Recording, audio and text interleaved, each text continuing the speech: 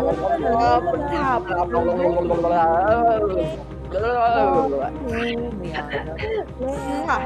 Mwah, mwah, mwah, mwah, mwah, mwah, mwah, mwah. Mwah, mwah, mwah.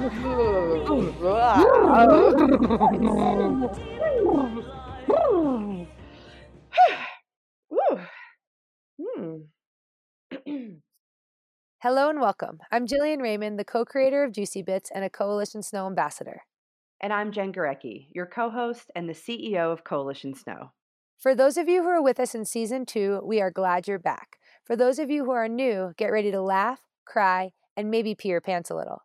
Juicy Bits is about taking the conversations that we start on the chairlift and at the trailhead and bringing them to you to explore alternative narratives that challenge the status quo about what it means to be a modern woman in the outdoors. Grab your helmet because sometimes it's a bumpy ride.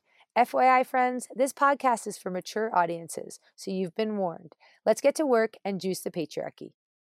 Hey everyone, this is Jen Gurecki here with a very special guest for this episode of Juicy Bits. I want to welcome Hannah, who is a queer feminist, activist, artist, and also a skier. Hannah, welcome to Juicy Bits. Hey Jen, thank you so much for having me. Oh, it's my pleasure. So today we're going to talk about a lot of things. We're going to talk about skiing. We're going to talk about your activism, your art, and we're really excited to have you on the show today because you are bringing a perspective to the ski world and the outdoors that really hasn't become dominant yet and really isn't mainstream. So I'm excited to be able to have this conversation with you today. Yeah, wicked. I'm really happy to be here. Awesome. So let's start kind of easy because we're probably going to get into it. I'm really curious. When did you get your start in skiing? So my first memory of being on skis, I was 3 years old, and I was between the legs of my mum. She was like holding my shoulders, and we were in a blizzard. It was in Scotland, in a skiing area called Glen Shee in Scotland. And that's my first memory of skiing, being sort of protected by my mum, between the legs of my mum. I must have had tiny little skis on. I don't remember what they looked like or what I was wearing, but that's my first memory of skiing, and one of my first memories at all, actually. Yeah, so Scotland. And how did you go from being a 3-year-old in between the legs of your mom into getting into professional skiing? So like a lot happened between being 3 and then becoming a professional skier. And so when did you realize that it was more than just fun for you and that you were ready to sort of take it to the next level? Yeah.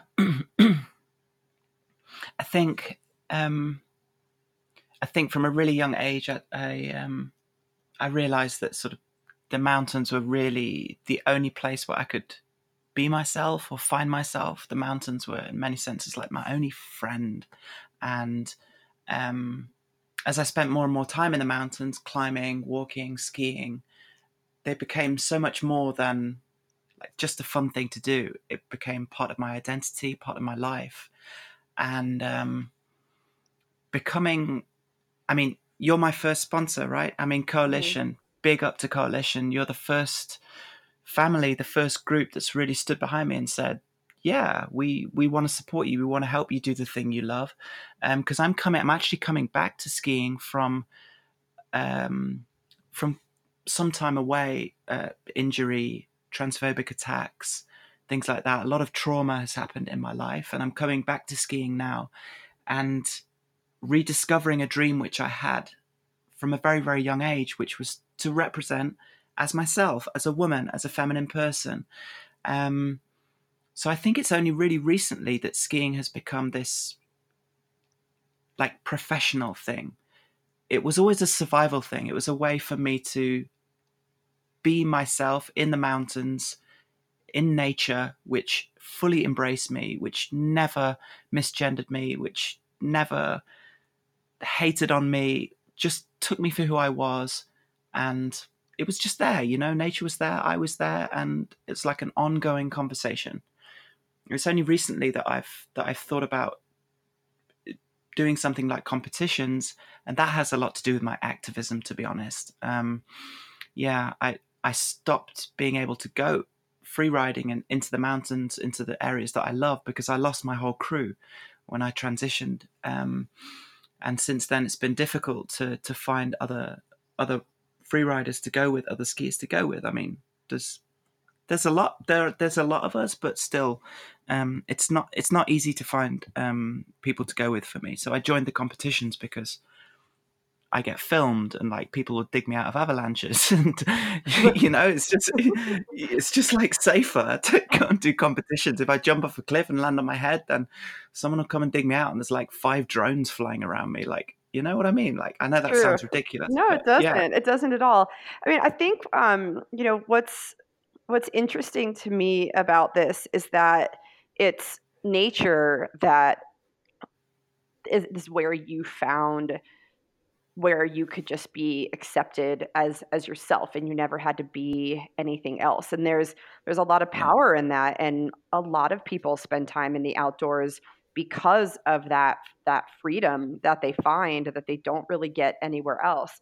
But your story Yeah, is for real. it's a little bit different than a lot of us, or the mainstream narrative about what it means to be an outdoor person or a skier, because as you just mentioned, you currently identify as a non-binary trans femme, and you've said that there's been some trauma and you lost your entire crew when you started to identify that way. And I'm hoping that you can share with our listeners, what in whatever way you feel comfortable, what happened to you when you went public with being a non-binary trans femme.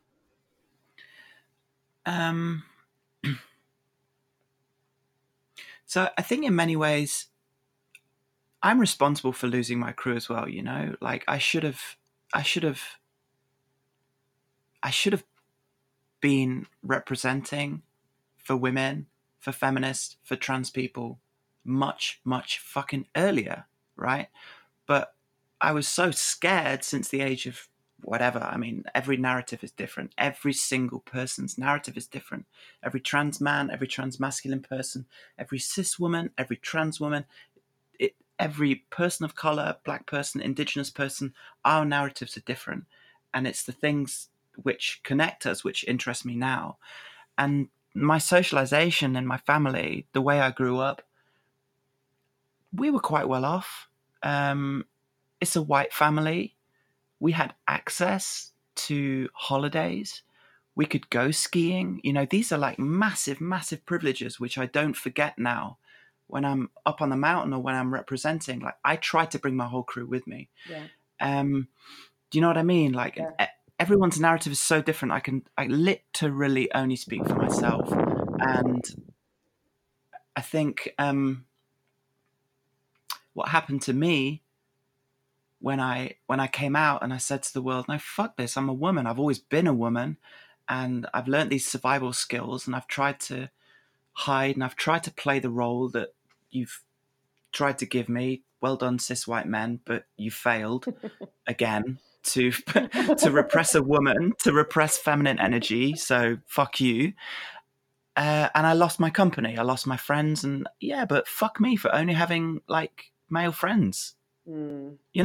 I mean, I do feel that as well, Jen. I really do.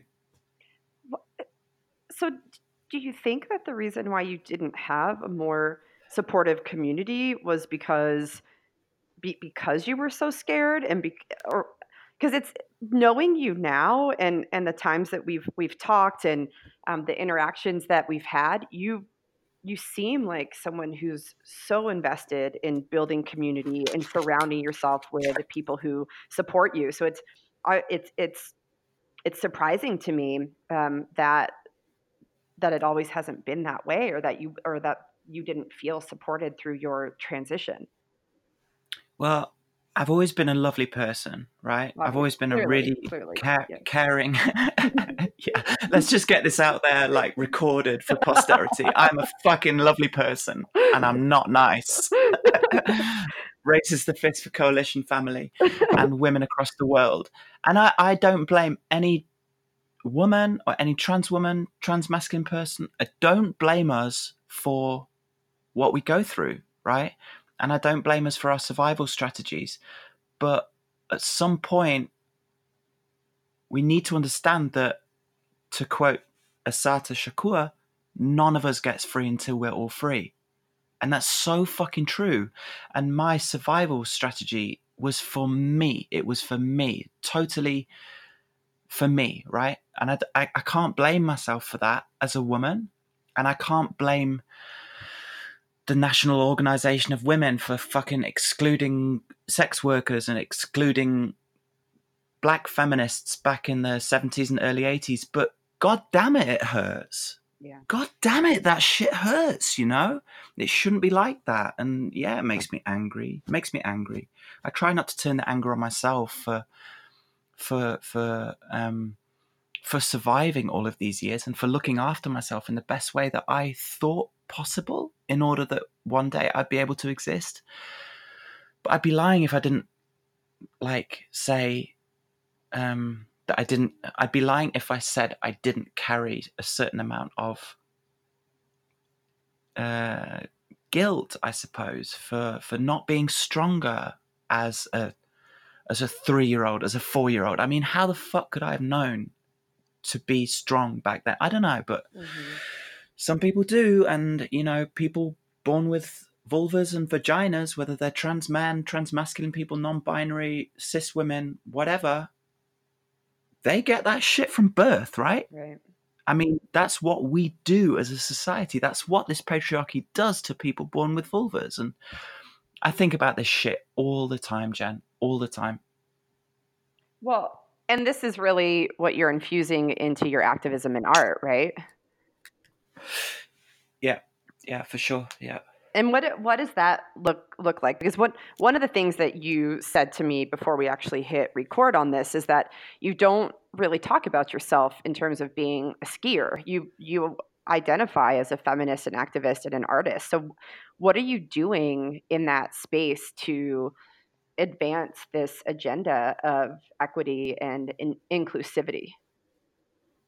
So I practice something called investigative art, and it's like some people call it like a forensic science. I don't really think of it that way. I'm more like Susan Sontag's explanation of why she writes, and it's simply to understand this absurd world around us. So sometimes when I write a song or a poem or I create a piece of art, it's only weeks or months or years later that I come back to it and realize that it was an attempt by me to understand the absurdity of the human condition, my own condition. And I try to make it very personal. I try to tell stories about my own experiences and the things which I've witnessed going on around me. In many situations, I can and will always stay a witness to other people's experiences, right? I can't take them on and I won't take them on. One of my friends came over the other day and showed me an incredible piece of work and said, Hannah, if you ever end up on a stage, you pick up that mic and you say, my name is Hannah, I'm a witness and I'm only here because of, and then list like 20 names of strong women that have brought you here, drop the mic and get the fuck off the stage. And that's how I try to practice my art. Investigative art is about, like, I speak about real shit. Like I as you know, I just came out of jail 2 weeks ago for some bullshit thing. Yeah. I'm a political activist. The photos are now being released on the internet without my consent, and they're horrific. It's really, really bad what happened to me. Sorry, I'm getting a bit shaky now. Maybe I shouldn't talk about that kind of stuff, but it is important to talk about it. I try to put that into my art so that I can explain truths and not get attacked for them. So they can be used in court, legally in court, as evidence, but they're not so in your face. You have to do a bit of digging and understanding of the lyrics to really listen to what I'm saying. So it keeps me a little bit safe as well. Do you know what I mean? Yeah. Well, and in Like I sort of try and bury it under some layers, but at the same time try and be as open as possible. I don't know. Maybe I'm just scared. I am scared. Well, I think it's reasonable to be scared in this world, particularly now, particularly always. I think that's a reasonable feeling to have. And yeah, but fuck their fear, right? I mean, fuck their fear tactics. Seriously, true. Fuck their fear tactics. Well, I mean, we yeah. I mean, yeah. it's like you. It's reasonable to be afraid, but then it's all about what you do with it, right? So you can be afraid and you can retreat, or you can be afraid and then say, because I'm afraid, because this is what they're trying to do to me, I will be more outspoken. I will take to the streets. And so there's different ways that you can channel that fear. And for you, it sounds like you're really channeling that into your art and into your activism, and that's a way that you're able to really support your community and elevate these voices and elevate these experiences that have just been trampled upon and erased for so long. Well, yeah, I mean, you're speaking for us all, sister. I mean, really, I just big up to Astra Ear Foundation, Miss Major, it's her birthday today. Obviously, Sylvia Rivera, Marsha P. Johnson, and all of the butch lesbians that have shown me the way, all lesbians, all women. I mean, seriously, big up to you. Because otherwise, I wouldn't be here, and I wouldn't be doing my art, and I wouldn't be able to go skiing. I mean, how crazy is that? I'm going skiing, crazy in a good way. I am crazy. So, you know, like no shaming there, no ableism or neurotypical bullshit. I'm a proud crazy girl. Yeah, I oftentimes refer to myself in the same way. So one of the things there's two other things. There's two things I want to talk to you about that definitely anger me, and I think that they are of high concern to you too. So yes. So one of the things that we're seeing in the news a lot right now is that whether or not trans women should be able to compete along cisgendered women, and I'm seeing a lot of this in the cycling world in particular. And there's actually there's a petition going around right now that has more than 5,000 signatures of people saying that trans women should not be competing in cycling. They should have their own category, or they should be competing with men. And it's incredibly disturbing. It's not based on any science or fact, and it's transphobic. So No. what's your take on this entire trans debate? I'm air quoting debate right now because it's like climate change. Yeah. Why are we debating climate? Like, is there really a debate? But I just wanted to get your take on what you're seeing around trans women and competing, because this is something that you might face. Yeah, for sure. Yeah, air quoting debate. That's awesome. Because there is no debate. And there's no debate about whether women should be allowed to compete against women. That's just ridiculous. What do I think about it? I don't know. I just try to ignore it, Jen. I try to take my cues from Caster Semenya and just fucking ignore that shit. Just get on with my work, get on with my representation, get on with my feminist activism, and ignore that shit. Haters gonna hate, and the fact is that you know the acronym TERF, Trans Exclusionary Radical Feminist. Well, you ain't a feminist if you're trans exclusionary, sister. You know, you ain't a feminist if you're excluding black women. You ain't a feminist if you're excluding sex workers and native women. You ain't a feminist. So TERF rhetoric, TERF ideology,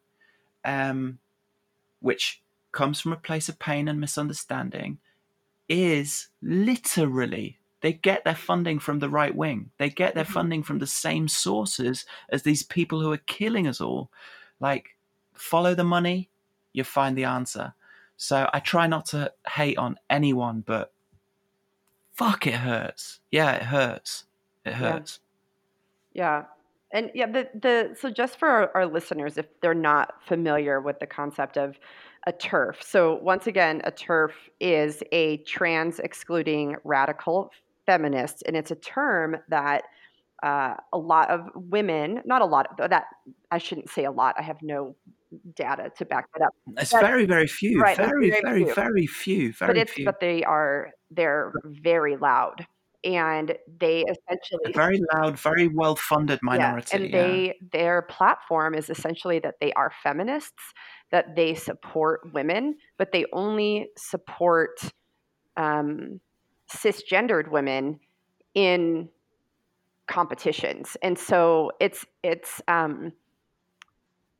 fascinating if you Google that and watch the YouTubes, because they try to portray oh God, themselves. do you do that? I can't do Yeah, that. well, I I look won't at do it. that. I don't think you should, because it would be triggering to you. But for me, it's research to understand what is the landscape in sport. So that's why I watch it and I watched one all the way through, and I was absolutely disgusted. But I feel like I feel like I Fuck. have a better handle on where it is that they're coming from, and it's you know it's it doesn't do feminism any favors, and it doesn't do women any favors at all to exclude an entire group of people simply around your own personal belief. And that it's That's it. awful. It's awful. Yeah, you could. I mean, I'm not. No feminist would go around judging other people on their feminism, right? Exactly. Like we don't do that. But when your feminism is hurting, murdering women, check Yeah. yourself. Like, step the fuck back and stop saying your feminism is feminism. I mean, seriously, what the fuck, you know? Sorry for the swearing, but let's get this anger out first. This is We're very killing pro swearing. women. This is murdering women. This is murdering women. This trans exclusionary, sex work exclusionary, white feminism is murdering women. How can they call it feminism? I don't understand. So I just try and ignore that shit. Well, I think that's good. But there's no reason for you to watch it. It's it's awful. It's awful. It's No, awful. it's violent. But Yeah. important for people to know about, because this is out there, and it's what I think is so scary about about them is that because they call themselves feminists, they're trying to get themselves in with a more progressive, liberal group of people. But all you have to do is listen to them for a few minutes, and you realize that they're not at all.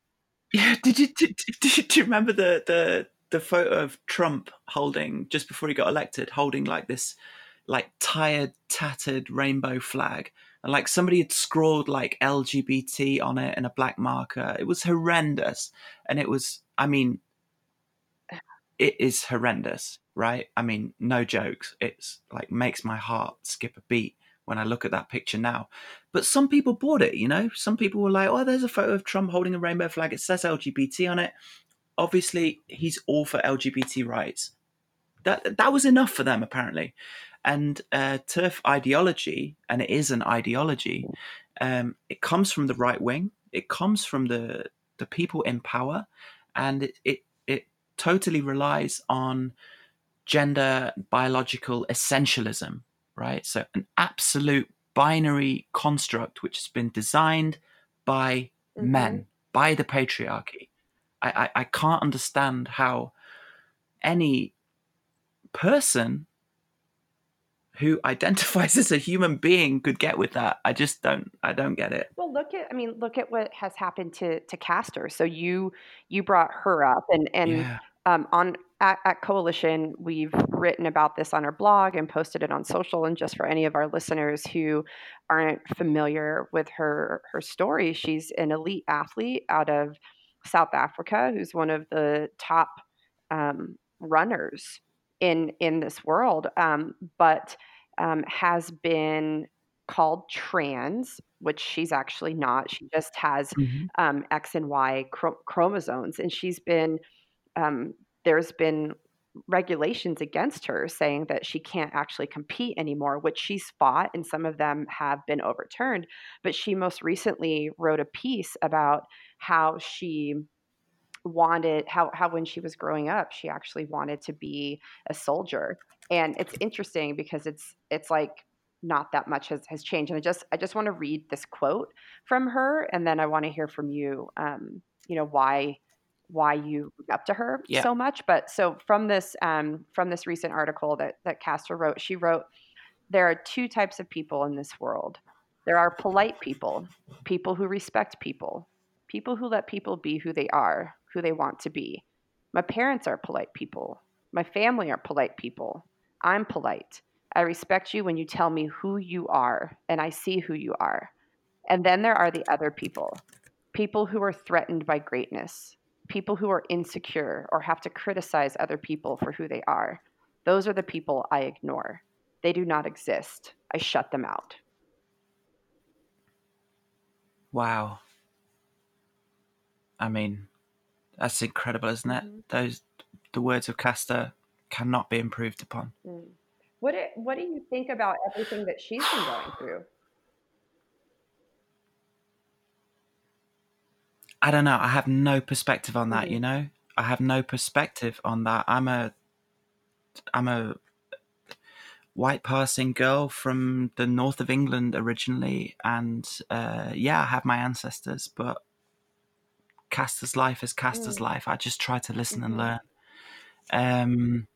I'm just so shocked at what she's had to go through, and she's the best. She's an absolute inspiration. I didn't have the family that Castor had. Like, I don't have contact with my family. Don't think they want really anything to do with me. I only just found out that my parents are still alive. Like, and not sure where they live. Never seen my birth certificate. I mean, the International Olympic Committee, who has had most of, I'm not sure if they've had, no, have they had more of the rulings over Castor's life, or is it the IAAF, the International Athletics Federation? I don't know. I mean, they're both shit, but the IOC has at least like paused their bullshit, and the IAAF has doubled down on their bullshit. It's messed up. Castor, you're an inspiration, girl. I'd love to meet you one day. Oh my gosh, could you imagine if we got to meet her? Can you imagine? It would be. I mean, she is one of the people who's like on my list of like. It would be such an incredible honor. Because I don't know why she would ever want to meet me or take the time to meet me, but like, seriously, girl, if you're out there, Castor, I hold this space for you in my heart right now, and just, I love you, girl. The interesting thing, right, about that, I think I read the same article, and I was reading some statistic about trans women, trans feminine people, and intersex people that identify as women, and they're like 30% more likely to have joined the military at some point in their lives, and not just the military, but some kind of special forces program. And I find that really interesting. I mean, I have a little bit of experience there. I was in the military for a while, and it wasn't basic military, and it definitely was an effort by me to, air quotes, kill the woman inside. Like, when I was out there on the moors, sleeping in a fucking puddle, having not slept for 3 days, shivering, seeing the lights over my hometown, like thinking, what the fuck am I doing? Getting off operations, going back to my life, going out as Hannah, as a woman, feeling incredible, and then going back to the military. It was such a messed up time, Jen, such a messed up time. I can understand why women do it. I can understand why trans men do it. So let me get this straight. So you were in the process of undergoing various surgeries, and you were identifying as Hannah in your personal life, and then going back to the military and identifying as a man? Don't need no surgeries, mate. Nothing male about Okay. me. I wanted to make sure that, but you were But I was beginning to transition. Yeah, I mean, I've been transitioning okay. my whole life. I think life is a transition. I had various like Mhm. attempts, I guess. Like, you know, classic trans narratives are pretty boring these days, I reckon. But especially mine.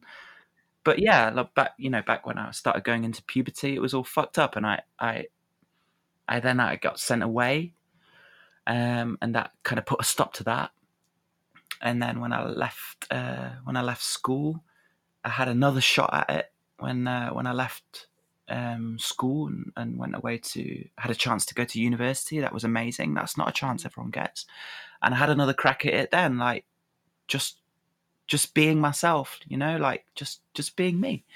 That didn't work. I ended up in the military and like doing all sorts of that stupid crap. I mean, God, I'm so ashamed of that now.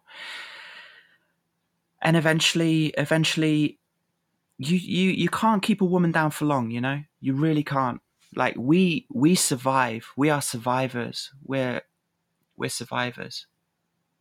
We break through. We survive. That's what we do. And then we thrive. And we fuck shit up. Yes, we do. So Yeah.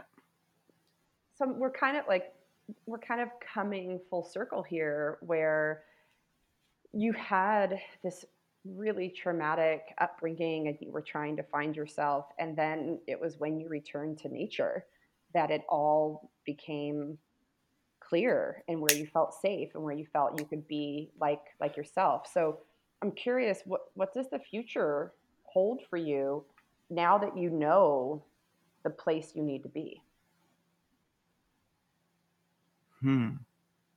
So so at the moment, I last year, I almost jumped out of bed after 3 years, totally traumatized, almost afraid to leave my room, let alone our tiny little apartment, and said to my partner, who's a non-binary transmasculine person. We've been married for 4 years, by the way. Mwah, love you, baby. I said, I'm gonna join the Freeride World Qualifiers. I'm gonna do it. I always wanted to ski as me. I wanted to be a extreme skier. That's just always what I've wanted to do. I'm gonna sign up. And they were like, yeah, okay, fine, do that. Because my legs were like pins. I had no muscles. I've been on hormones, so I didn't know if osteoporosis had set in, if my bones were going to shatter when I jumped off a cliff, all of that stuff. I was pretty sure my liver was messed up from testo blockers, which I've stopped taking, by the way, because I just refuse to do that to my body anymore to conform to any kind of tests that they're going to put me through. That was last year. Managed to compete. Rankings not important to me. Firsts are not important to me. Being the first out trans woman to compete in the worldwide competitions, not important to me. Like, I'm one of the last, and when's my sister gonna be up there? When's my sister from Uganda gonna be up there on the slopes with me? I'm one of the last, but I'm not going to be the last, and that kind of that hurts. So my plans are, representing the Freeride World Qualifier this season as much as I can, push as hard as I can, but also fly the flag for the women across the world who are fighting right now. I mean, across the world, in Sudan, in Yemen, in Rojava, Kurdistan, in Kashmir, in Brazil, in Chile, in Catalonia, represent for my sisters who are not up on the mountain with me, and hopefully visit some of these places, some of these feminist women doing a lot of this work that I'm reading about. They're trying to get their stories out.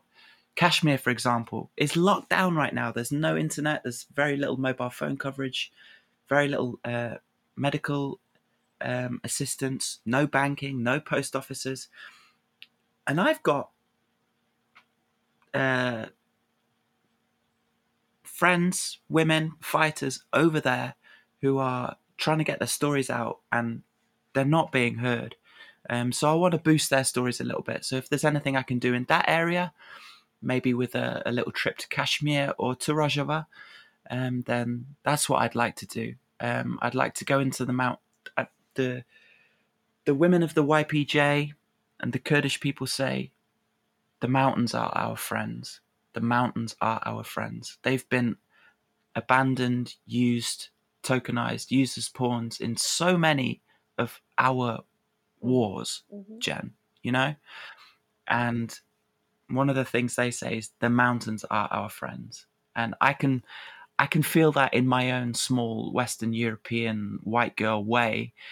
The mountains were my only friends when I was growing up, when I was finding my identity, when I was protecting myself and surviving. I escaped into the mountains. So I'd like to see how these projects are working on the ground, these feminist projects on the ground in Rojava, and in Kashmir. Yeah, I'd like to visit these places and see how my sisters are doing. Well, I am just at sort of a loss right now of all of these women and places and the things that you want to do. And what I am really so inspired by right now is, and I think why it's you and I get along, and why we've asked you to be a part of the Coalition Snow team and you've said yes, is because we both value this idea of telling other people's stories and making skiing be something more than just a super privileged white space.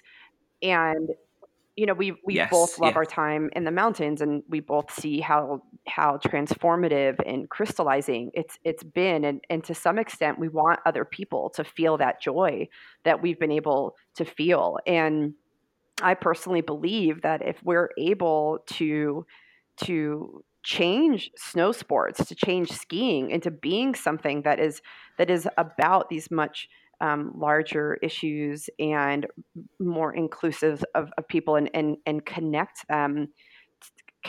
it to what's happening all over the world, the industry is going to be stronger. The sport is going to grow, and more people are going to be able to find the joy that you and I have had. Like skiing can be more than what it is today, and that's important to me. That's important to you, and I'm just really thrilled to have you on the team and to be able to get to know you and to have this conversation with you today. Oh, thank you. I mean, the industry thing. Let's talk about the industry for a second. Have we got time? Because I never thought I'd be able to get back into the industry, right? I had a company for several years, and I sold and represented and helped with marketing for a variety of companies. I won't name any names, but the industry's one thing, and being allowed by the mountains to leave a line on the exhaled breaths of billions of people, the frozen exhaled breaths of billions of people, that is a fucking privilege in itself, you know? That's skiing for me is about communication, two-way communication with the mountain. If the mountain allows me to leave my mark on it, wow. I mean, that touches me very, very deeply, you know? And I think that skiing in these places, I mean, I have got nothing to teach to skiers in Lebanon. I've got nothing to teach to skiers in Kashmir or in Persia. They know their skiing better than I will ever know their skiing.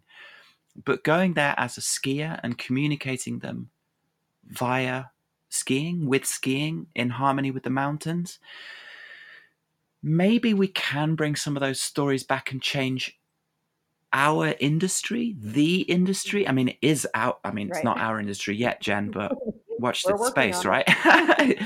We're working on it. It's certainly not going to be their industry for much longer. I mean, no way.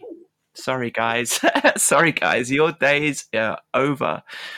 But you know that this industry and skiing industry, for me, there is a line there. And what I love about Coalition, the reason I'm so glad to be part of this family, is that you're you see the absurdity in the line between industry and existence. You know, the soul of skiing, the reason, the why of skiing is not to make profit in a capitalist system. I mean, not for me, not for you, not for anyone in the Coalition family. You have a bottom line, sure. You have a bottom line, and we need Coalition. We want Coalition to survive, and we want Coalition to dominate this shit, for sure, in the best usage of that word. But when I go out and ski, and when I go to places and listen and learn, I really, really hope that I have learned enough so far to just be doing that, to be listening and learning and amplifying voices, and not think that I'm listening and then translating it into my own constructs of identity and experience and life, and cutting out words and translating it and putting in scientific language and then reselling it back to the industry. Do you know what I mean? Like, that's why I love Sisu magazine as well. It's stories. It's just pure stories and experiences, unfiltered, non-translated, insofar as is possible for an audience. There's a good book by a scholar called Gayatri Spivak, and she wrote a book called Can the Subaltern Speak? Yeah. Fantastic. Amazing. Amazing. It's so good to Existing in the margin. Existing in the margin. So everyone listening. So everyone listening, can the subaltern speak? Yeah. Oh, Jen, so much love for you right now. Seriously. Same about you. So we're going to wrap this up right now. I want to thank you so much for taking the time to talk with us. And I'm incredibly excited to be able to share your story and your perspective here, but also in the winter issue of Sisu magazine. And I'm like over the top that you're going to be skiing on our skis, like over the top about it. Yeah. Yes, I cannot wait. Can I just say also thank you to everyone listening and for sharing this space with us. I really don't take that for granted. Thanks, everyone. So much. We'll see you next time.